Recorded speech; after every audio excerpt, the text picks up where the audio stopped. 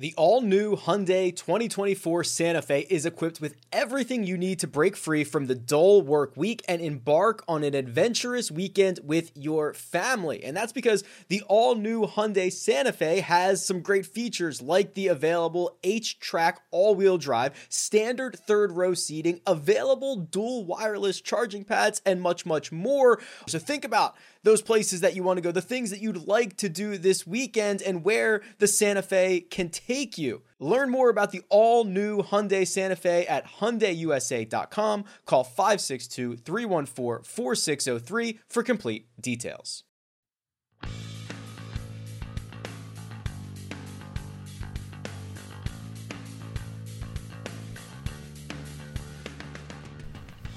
Okay, welcome back to the First Cut Podcast. My name is Kyle Porter. We are without Chip Patterson, but we have Mark Immelman to talk about the Open Championship today. Chip is covering some football, Mark, but man, how fired up are you for this Open, the 148th at Royal Portrush this week? Well, you know, Kyle, every year I get asked the question, what's my favorite major championship? And obviously in deference to the Masters, because it's such a special event and I'm a Bob Jones nut. And obviously that tournament is very special to our family. The Open is just, it's one of a kind. It's so great to go to. The towns that you go to are so quaint and so fun, and the championship is so big and so global. And honestly, it was the first one I ever saw on TV. So it's always special and it's a meaningful event, and so for me, I'm completely amped up, man. Yeah, I am too. It's my favorite one, I think, to consume during the year, and you and I are going to be doing it on TV this year. Not doing the tournament, but consuming the tournament on TV. How much different is it for you when you are watching an Open on TV versus being there in person? Well, I love the whole on TV thing. I've done that for the last couple of years. I haven't been to the Open in a while, just given travel commitments and such. And I love to wake up early in the morning and get the coffee and get on the couch and watch the NBC coverage of it, because I think those guys do a great job. And so I love the TV version of it, because when you're there, you're in the atmosphere of it, and you get the scale of everything, and you get to experience these links venues and the weather changes and such. You know, now I'm comfortable. I'm in my basketball shorts, you know, and I got the coffee on hand. I don't need to worry about umbrellas and stuff like that. So it is different, but all the same, it's great viewing for me. Yeah, I agree. The getting up in the middle of the night thing, it's awesome on Thursday. Then on Friday, it's like, I don't know, maybe I'm good. But then Saturday and Sunday, later tee time, so it's not too bad. I'm with you. I think it is, to me, just the best TV viewing experience of the entire year. There's a ton of coverage. Guys are going off the first tee all day. I think the RNA does a really good job with the pairings, kind of spreading out. And Augusta does this too. They don't kind of bunch all the stars together. I love some of these pairings. I think they're a lot of fun.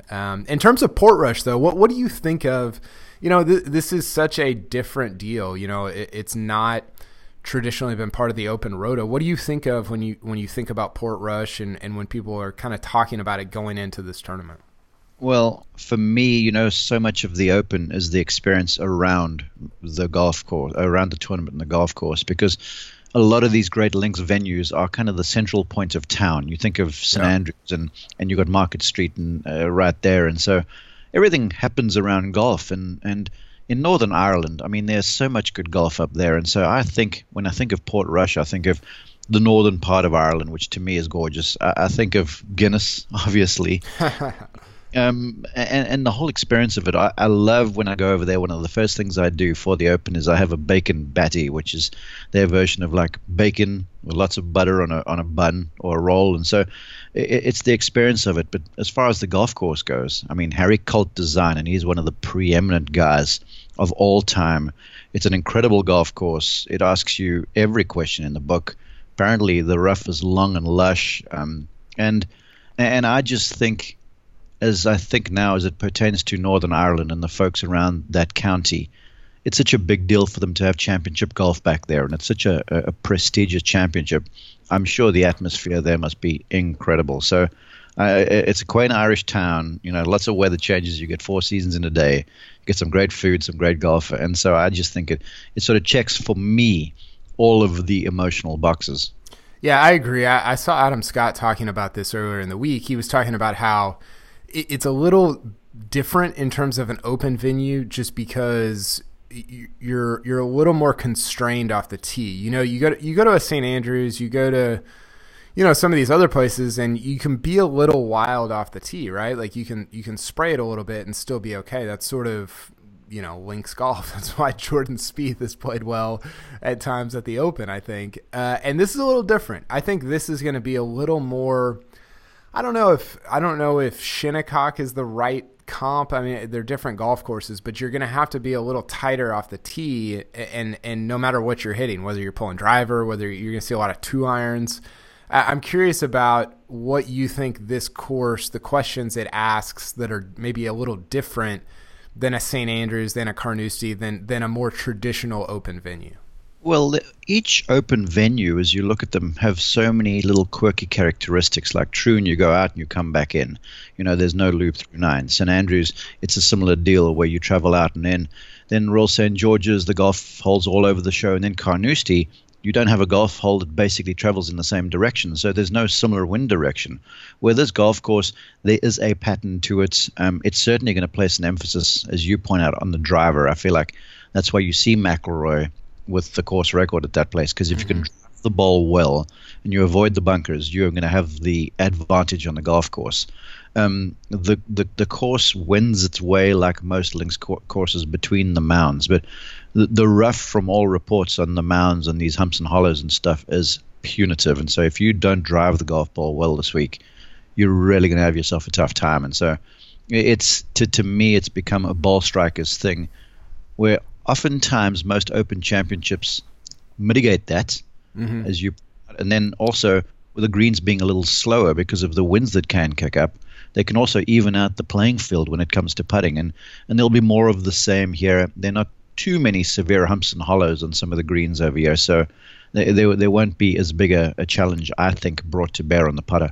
Yeah, I think what's going to be really interesting, because the part of the allure of the Open is how it sort of it's more inclusive in terms of who can contend. You've seen Matt Kuchar contend. You've seen Kevin Kisner last year was playing late on Sunday, and I'm curious to see if Portrush is the same. It doesn't, going into it, I don't know whether this will be the case, but going into it, it doesn't feel like as many guys are going to be able to contend as normally would at an Open championship. Do you agree or disagree with that? I agree with that, just because it's been such a wet season, and the pictures from the golf course have it looking so green and so lush. And Gary Woodland was asked about this, and he's like, I'm going to drive the golf ball everywhere, basically. Yeah. So you're going to have to drive the golf ball, and so as a result, the firm, fiery conditions where guys like a Kisner or a Furyk or a Watson back at Turnberry, when you can trundle the ball some 75, 80 yards down the fairway, you know, in the air and then running, it's going to, in venues like that, when it's firm and fast, everyone plays from the same position, basically, because the long guys will gear back off the tee and the short guys can hit driver and end up in the same place. So it becomes an iron striking and short game contest. Where nowadays, at this golf course, you're gonna see a disparity where the longer guys can take on lines that most folks can't. They can take out some of these pot bunkers that surround the fairways, and so you'll see the power guys have the advantage, in my opinion. Yeah, I thought it was interesting. Irish Open was here in 2012, and the winning score there was 18 under, which seems pretty low for a place like this. I know it's all weather dependent. I know you could see anything. Do you expect it to rise close to 20 like we saw at the Irish Open back in 2012? I don't know. It's so weather dependent, as you point out. It's also a different golf course. You know, there's 5 greens, there's 8 new tees, there's 10 new bunkers that have been added, and they are in very strategic places, and you got to avoid those things if you want to, you know, win the Open, certainly. And then there are 2 new holes. The 7 and 8 have basically been redesigned. They're brand new holes there. So it's a different test to what it was back at the Irish Open. And if the weather obliges, the guys will take advantage. They're just all so good now, and they're also powerful. And if greens are receptive and fairways are playing wider because they're more lush, the guys will shoot some low scores. But if the wind kicks up and you get some rain and stuff, then it's a different deal. So I don't think it's a direct comparison. Obviously, there's a similar footprint going on there, but you know, when you're playing for a major championship, the pressure and the emotion of the whole thing is also ratcheted up. I hope the wind kicks up. I love it when it's just just howling and just Yeah, it's you on your couch, man. yeah, it's great. Basketball shorts. Okay, let's talk a little bit about this field.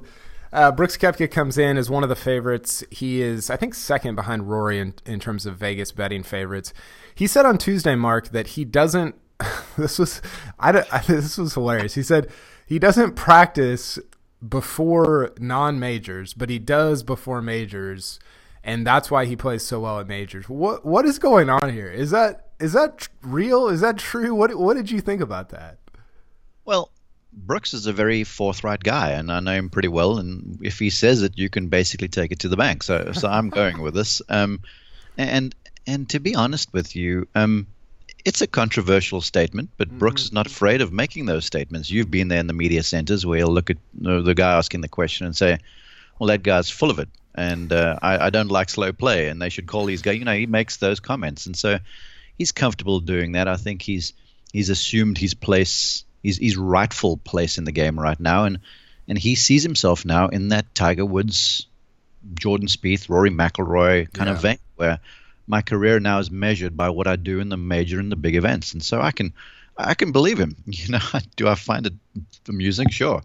Do I find it intriguing? Absolutely. And I just think it's adding to the legend that is growing with Brooks Koepka. And so I think the timing of his observation was cool, because I'm sure there's going to be some locker room speak on the go too. Yeah, and I think there's an interesting aspect of this. I know people are going to have fun and joke about it and whatever, but there's, and you've seen this, I know, just being close to it, there's the opportunity to just wear yourself out and to participate in unhelpful practice, like where you're overdoing it and you're tiring yourself out. And what we've seen this in other sports. We saw it this year with Kawhi Leonard with the Raptors, to where he paces himself, and then he saves himself. He saves his mental and physical energy for the games that really matter in the playoffs. And to me, that's a little bit of what Koepka is doing. I don't know. I think some of it is just like he doesn't like to practice, but I do think there is an aspect of it that's truly helpful at some of these majors. Well, yeah. Well, look, the one thing we know about Brooks is he's come up hard scrabble. As a young man, he was never the superstar. Everything he's gotten, he's worked for. Everyone has, but he did it the hard way. He came up through Florida State, went and played in the European Challenge Tour, which is no picnic. Yeah. And he's, he earned his way to where he is. And I'm with you. I feel like he's a grinder. Of that, there's no doubt. His performance in the major shows that. And when he gets to the majors, he works hard. So he has that gear. But the way I think he's viewing himself right now is like, look, I'm playing in some of these other events with respect to them, because I need to just stay under pressure a little barometer for what I'm doing, and it gives me a beat on what I need to go and do as I prepare for the big events. Somebody who hasn't played in many events recently, Tiger Woods. I thought some of his comments on Tuesday were pretty interesting as well. I mean, it's crazy. He's only played 10 rounds since the Masters coming into this Open Championship, and he basically said, like, look, I told you guys I wasn't going to play as much. I'm not playing as much, and I only have so many swings left. And I thought that was, I don't know if he's probably insinuated that before. I don't know if he's actually said those words before. But what are your thoughts on him coming in, not having played? Does that matter here? Is that a big deal to you? Well, my first impression is Tiger 2.0 is way more honest than he used to be back in the day. This is something that you've been there in the media center with us. He never would say those things. Mm-hmm. Whether playing well or badly, it was like you'd get the platitudes. In terms of not playing coming in here, I heard a comment that he made that I found fascinating, and it is so true because people don't bear this in mind. And he was like, the work toward and then the winning of the Masters really, in his words, took it out of him. It really wore him down. And the emotional and the mental and the physical ringer that these guys go through during these big events is something that us common folk can't really. and I can see, because in my broadcast stuff, you get all jacked up and the adrenaline's way high during the event, and then there's a fall off thereafter. Yeah, I can imagine winning the Masters, all that work going into it, then just the adrenaline let down. Obviously, there's the euphoria afterwards, but your body is just spent. And look, Father Time is unbeaten. I hate to say this, because there are a few guys that have defied the odds. a little bit. But Tiger has to manage what he's doing in terms of his work. And 4 weeks off, is it ideal for competition? No. I mean, get back to the Brooks thing. Mm-hmm. He went played in Minneapolis just to stay running, if you will. But can Tiger get by this? Yeah, I think he can still, because links golf, you never really know. You just got to find a little something, get a few bounces, make a few timely putts, and all of a sudden. But it's a curious approach, but I feel like it is very well thought out and very well founded, given where he is in his career and how he is basically measuring what he's doing. Yeah, something Chip and I talked about on Monday, yesterday, I guess, was just about how even if you don't want to admit it, like winning the Masters almost it just lessens your drive or your. I mean, it just has to. Like, there's no way that doesn't like at least satiate some part of you that was like, can I do it again? Can I win another major? And I think we're a little bit seeing the fallout from that, and which is fine. And I appreciate that I really, really appreciate and am glad that he is sort of come to the realization of like, I've only got X number of swings left. Let's use them up at the places that matter, at the majors, at these tournaments that I really, really want to win. Because I think that, I mean, it's he's a volume shooter right now. He's trying to start as many majors as possible and hope that one or two or maybe three of them hit over the course of the rest of his career. Oh yeah, I'm with you. I mean, the Sam Snead record is one thing. The Jack Nicklaus record is the one that is, as a young man, he had the Nicklaus poster on his wall in his room, so he's always aspired to that number. So, getting by the Nicklaus 18 majors is the deal. I mean, he's professed this. Everyone's aware of it, and now it's becoming all the more apparent that he is timing his approach towards however many majors he has left in his career. Somebody I'm really intrigued by this week is a guy who only one player has more top tens than him at the last 5 Open Championships, and that's Jordan Spieth. He's got 3 top tens in his last 5. He's obviously coming in not playing that great. Missed the cut at the Travelers, was pretty average at the U.S. Open. I think he finished like T65 there. I think my question is, like, you have been closer to this than I have. Is the Open a place where as somebody who's struggling mechanically, you can find some stuff, or is it a place where like you want to make sure everything's pretty tight going in? Well, that's a really good question. I would say to you, certain Opens at certain venues, and you touched on this earlier, yeah, you can find your game there because it's not going to be as severe in terms of bunkering, like Lytham. If you go to Lytham and you're not driving the golf ball well, you are going to be tripped up because every fairway is lined with 3 or 4 putt bunkers, and if you miss, it's a putt bunker, for the folks who have not seen this, is basically a penalty shot because you are not getting the ball to the green. So for Spieth, who's battling with the ball striking, I would say Port Rush is probably not the best venue because it's a real ball striker's place to try and find some game. But that being said, you get out and you have a good day. You start to rattle in a few putts. You get a few good bounces. The one thing about an Open is it challenges one's imagination, and it challenges one's sort of 360 view of the game. And Jordan himself has said he plays well at Augusta National because Augusta National get him out of playing golf swing and into playing golf because of all the uneven lies and all of the real strategic management of shots that go into the thing. So I would say from that point of view, yeah, he can find his game because he might gear down off a tee once or twice. He can sort of roll a few balls in there. He can play shot shaping instead of golf swing construction. And so I'm sort of 50-50 on that question, but I couldn't give you a real definitive answer. Yeah, I know. I'm sort of split on it too because, like Adam Scott was talking about earlier this week, if you're not good off the tee, it's going to be a problem, which is not great news for Jordan Spieth. But I don't know, man. Like, I think there's something about an Open that it just there's something like magical about it. I know that sounds ridiculous. And Tom Watson, Greg Norman. Think about it. I mean, think about the 50-plus guys that make the runs. Darren Clark, when he won his Open. There are so many things that are likely to happen at any time at one of these golf courses because every hole, no matter how easy, is fraught with potential disaster. One putt bunker. You saw David Duval at the Open in the road hole bunker make, I think it was 9 or whatever, and he was in contention. So You just get on the wrong side of a bad bounce, and all of a sudden something's different. So yeah, I'm hearing you. Speaking of, can you imagine if Darren Clark or Graham McDowell contends this week? Oh goodness gracious me! I think the only one more popular, perhaps, was if Ricky Elliott picked up okay, or if Rory ends up winning, because obviously there's all the hype. Clark or McDowell would be so cool. Yeah, the Rory thing. Chip and I have talked about it a lot. It's almost too good to be true. Like it's almost like it can't happen because it would be too fairy tale in terms of him coming, just full circle from 14 years ago, from shooting that 61 at age 16. And, I think that, and I wrote about Rory I wrote about it for CBSSports.com on Tuesday, but just the last 4 years have been weird because he's played good golf. Like, he's been awesome this year in a lot of ways, but all people seem to look at is the major total, which has been 0.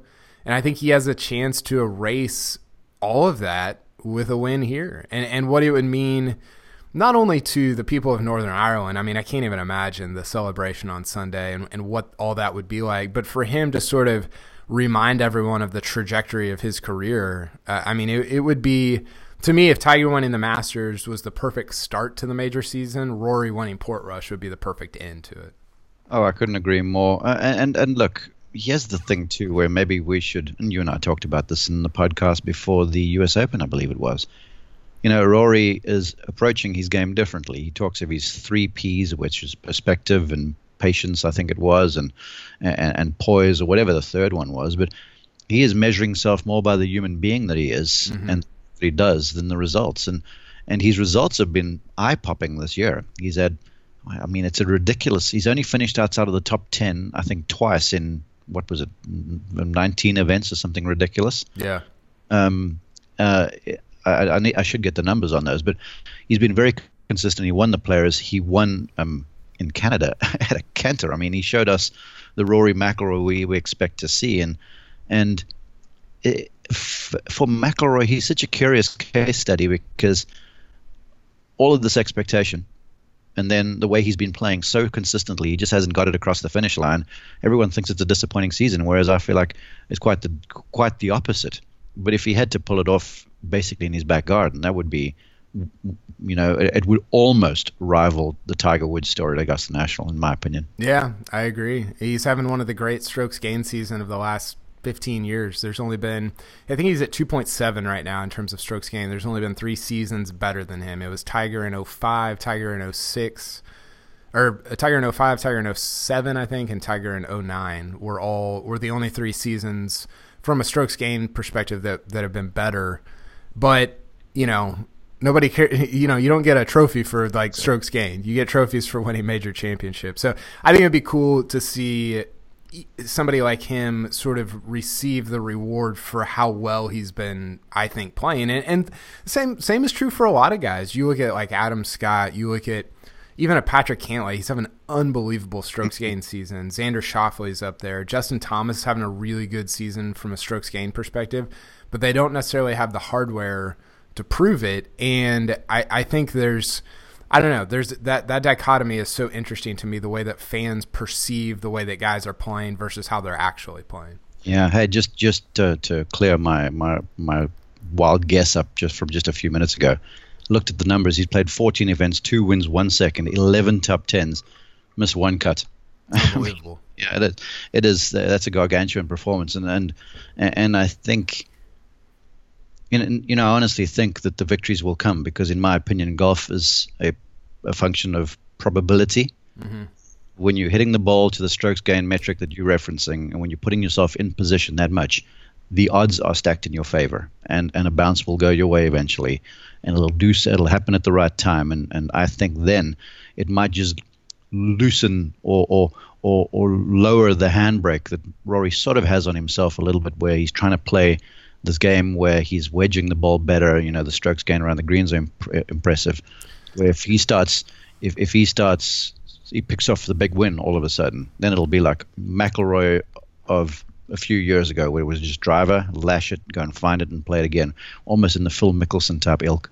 Yeah, it was funny to. There was a video that the Open put out just about him shooting that 61 when he was 16, and he was like, "Look, I was cockier back then than I am now. I was more confident back then than I am now, and maybe I need to regain some of that." So that'll be a fascinating storyline. Obviously, probably the number one storyline along with Tiger's health going in. Two other guys that I want to talk about real quick: Jon Rahm, who won the Irish Open, and Francesco Molinari, who obviously won last year's Open.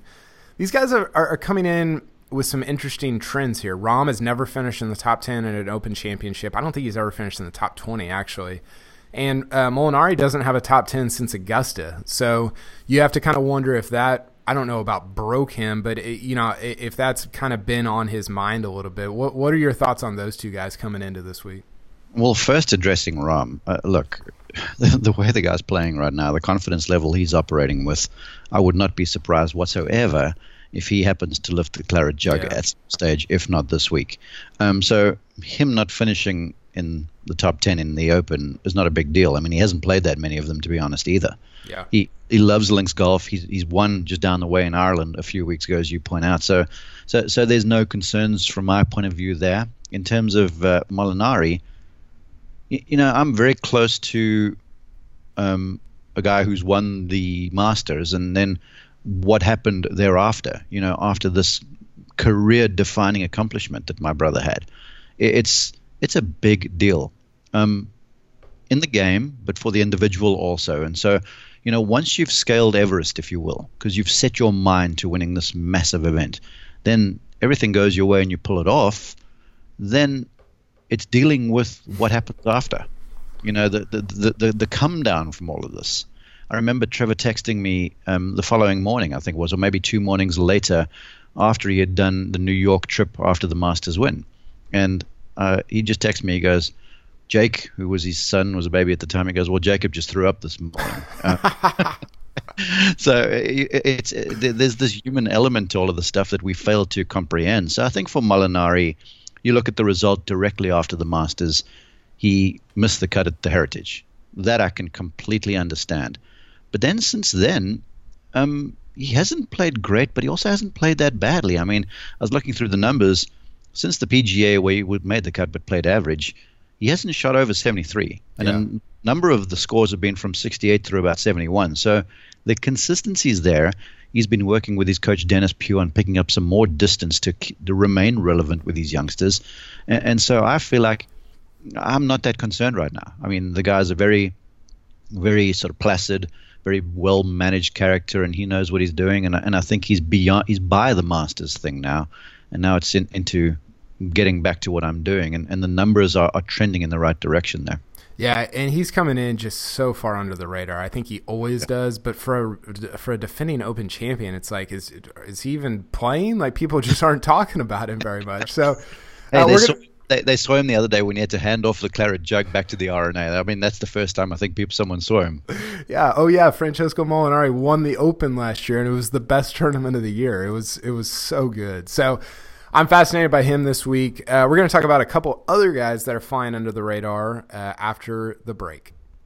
Did you know that more than 75% of Americans will experience foot pain in their lifetime, but only 10% will seek out a solution for that pain? Those numbers do not add up to me, and I know it can be confusing, the biomechanics of the foot, the bones, the muscles, everything in between, but solving foot pain is simple, and that's where Superfeet comes into play. These Superfeet insoles go into your shoes, give your feet comfort and support where they need it the most, and redistribute the forces that reduce both stress and strain through your entire body, not just your feet. Insoles have been phenomenal for me personally, and they are clinically proven to decrease fatigue, reduce injury, and improve comfort. I can attest to that myself, especially when walking a lot of golf holes that I play. So if you feel good, you play good, you look good, everything works out from there, and it starts from the bottom up. Visit superfeet.com and enter promo code FIRST at checkout for 15% off your first order plus free shipping.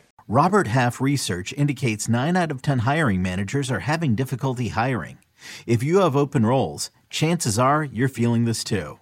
That's why you need Robert Half. Our specialized recruiting professionals engage with our proprietary AI to connect businesses of all sizes with highly skilled talent in finance and accounting, technology, marketing and creative, legal, and administrative and customer support. At Robert Half, we know talent. Visit roberthalf.com today. Okay, Mark, we're going to talk about somebody coming in, flying under the radar, somebody coming in maybe a little bit overhyped in your opinion. Let's go under the radar first. Who do you think is coming into this Open just not being talked about enough as a potential champion? Can I give you three? May I give you three? Oh, yeah, let's do it. Well, first off, Dustin Johnson, because he's just always under the radar. It's time for Dustin to play well. I'm expecting him to find a little something on a golf course that's really going to fit into his wheelhouse. Then Ricky Fowler. I mean, normally this guy's grabbing the lion's share of the headlines. He loves links golf. He ordinarily plays well in these sorts of conditions. He welcomes bad weather. I mean, I remember a round at Muirfield where it was raining sideways and blowing about 40, and he shot under par, which was a incredible round of golf. I'll never forget it. And then Englishman Matt Wallace. Yeah. People need to pay attention to this guy. Okay, he is legitimate. He's playing beautifully, and so I'm keen to see if he happens to climb up the leaderboard, because those broadsheets over there in the United Kingdom, everyone still reads the newspaper over there. It's not the internet era that we have. I'm keen to see how many times he's plastered on the back page of every broadsheet and every tabloid over there if he gets himself close to the lead. He'll quickly be above the radar then, but I would say those are my three guys there. It feels like England always has a guy that, like every 2-year cycle, where you're like, well, that guy's going to win like 4 Ryder Cup points. And it feels like Matt Wallace is that guy right now. Like it almost feels like he's already won a match at Whistling Straits. But I agree with you about Fowler. I think that, he doesn't have a top 10 since the Wells Fargo in May, and he missed the cut at the Scottish Open. Maybe that's good for him, man. I feel like he always comes in, he gets all these questions about, why haven't you won a major, whatever. And maybe it's just good to just go out there and play golf. But I got 2 for you. So mine are Adam Scott having an unbelievable year, even though he hasn't won. Man, you are on the bandwagon. I've heard you use his name like 4 times in the conversation. Huh? Oh, I'm in on Adam Scott right now. He plays great at Opens. He's just, I don't know, like he's having a good year, and I feel like people just forget about him. Like they just don't talk about him at all. And, I think this is a place where, so 2 things. One, he's putting it great this year. I think he's like top 30 or 40 in strokes gained putting. But also, this is a place where I think putting is going to matter. You mentioned this earlier. It's going to matter a little bit less than a traditional Open. So it just sets up well for him. And then the other one. He's very deserving, because remember Lytham? Yeah. When only else won? I know. Adam stumbled his way to the finish there. I mean, he's been close. He knows what it takes. Back there in 2012, he finished 1 back of Ernie, and I think he bogeyed his last 3 holes, if memory serves. And so, yeah, I mean, that would be a cool win. Yeah, really. It would. And then the other one for me is Patrick Cantlay. I think that... Goodness gracious, yes. I think he's like a top 8, top 7 ball striker in the world right now. Just if you said, who are the 7 best ball strikers, I think he would be in that group. And he finished T12 last year at Carnoustie. That was his first Open, was last year, which is kind of crazy considering how much success he's had. But yeah, I think he's going to thrive here and, could potentially contend to win his first major. You know what, Cal? That is such a great observation that you made over there, because you pitched me the question for under the radar. I didn't even think of Patrick Cantlay. And I called his victory a couple seasons back in Vegas. Yeah. And I've never seen a more impressive performance with a driver coming down the stretch for a guy who had never won at the PGA Tour level. Man, he has got the game for all seasons, and he lives under. I mean, that's where he remains under the radar. Yeah, for sure. Okay, then we're going to flip it around, and I'll start this one. We're going to talk about who's coming in maybe a little bit too hyped up, and I hate to do this because I'm actually going to pick him to win, but it feels like every article, every story that I see is about Rory. And I wish it wasn't, because I want him to fly a little bit more under the radar. And I realize it's impossible because it's Northern Ireland, it's Rory, it's been 5 years since he's won a major. But that would be, I guess, my guy for maybe coming in with a little, just being talked about. I mean, he's being talked about like an appropriate amount, but it almost feels like him and Tiger are the only two guys that are being talked about. So I would throw him into that slot. Well, I certainly thought about Rory, but then I looked at his record the last few years, and he hasn't finished outside the top 3 in the last 3 years, including. I know. So I'm like, the hype is understandable. It is a lot. I mean, I switch on the Golf Channel, and you see Rory 61, and there's a wedge made 61 degrees, and it's all this stuff. There's a lot happening. And so for me, I was vacillating between Rory and Tiger, and I'm fixing to, as they say in Georgia where I live, take a lot of Twitter backlash for my observation here. But I think it's Tiger. I mean, Tiger right now, I want to say this to you, and I want your thoughts. If you said to Tiger, I'm going to give you one major a year for the next 4 years, would you be content? I would think he would say to you, yes, and I'll play every other event. Yeah. And so I feel like there's a lot of that sort of stuff on the go, but he's just lightly run if he was a racehorse, and he's playing against these youngsters that are strong, they're fit, they're coming in here prepared, they're coming in here well played, they're playing well in events, no matter whether it's in Minneapolis or Travelers or wherever the place might be, but they're competing, and competition is a deal, and momentum is a thing in sports, and certainly on the PGA Tour. So I'm sort of Rory, yes, but Tiger, I would answer that question with Tiger. Yeah, I think that's good, and it's just, I don't know. Like my deal with Tiger is he's such a. I mean, do you remember last year at Carnoustie the first couple of days he holds back off the tee, he's not super aggressive. Brando's kind of coming at him for like, you know, how conservative he is. I love Brando. And then I do too. But then all of a sudden on Sunday, it's like it worked. Like he's leading, you know. And so I agree with you. The course was fast. Now look, he drove the ball beautifully at Augusta National, but Augusta National is not Royal Portrush in terms of severity on either side of the fairway. So you're going to have to drive the golf ball well this week, and if he drives the ball well, look, he can contend because he's got the mental acumen of more than anyone else in the world's game in the history of ever, as I would say, and that's with respect to Jack Nicklaus. If he puts the ball in play, he can contend. I just said Rory was the one being talked about too much. I just wrote like 1,500 words on him for a thing on CBSSports.com. So I'm guilty as charged. Okay. Wait, the match now is all square because remember you said under the radar and I forgot Patrick Cantlay. Okay. Okay, let's do picks, Mark. I'm gonna make you give me your pick to win, but also I want to do this thing. I want one star or superstar that you think will definitely not win. So surely that person actually will go on to win, and we will have to talk about it later on. But first, let's do your pick to win. Well, look, I mean, this is the kiss of death because whenever I pick a person, it doesn't work out. Not to win. I think there are too many question marks around Phil Mickelson right now. He's not coming in playing very well. Yeah. He's gone through this detox diet to sort of reset himself a little bit. Now, this is all going to happen because these guys find the special gear, like when he drives down Magnolia Lane, something switches on in Phil Mickelson. You know, he's fallen in love with links golf now since the victory, and certainly in Scotland a few years ago, and then with the Open Championship victory. So I'm saying not win Phil. I think Phil is in the process of working really hard on the golf swing. I spoke with Andrew Getson, his instructor, about it. And so they are sort of thinking maybe down the road a little bit. But I just feel like there are too many question marks with Phil right now. Yeah, I agree. I saw some of his comments today just talking about how like he doesn't really feel like he has a great chance, and the numbers bear that out. He doesn't have a top 10 since he finished second to Henrik Stenson at Royal Trent. Stenson would have been a good under the radar guy, by the way. My pick to not win is Dustin Johnson. How about that?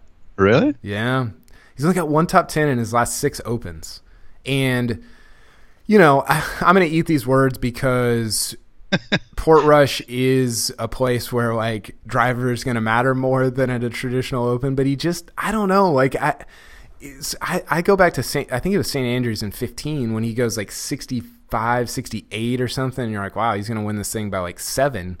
And then he fades to like T48 or something. That sucks him in. Yeah. Yeah. And so, I don't know.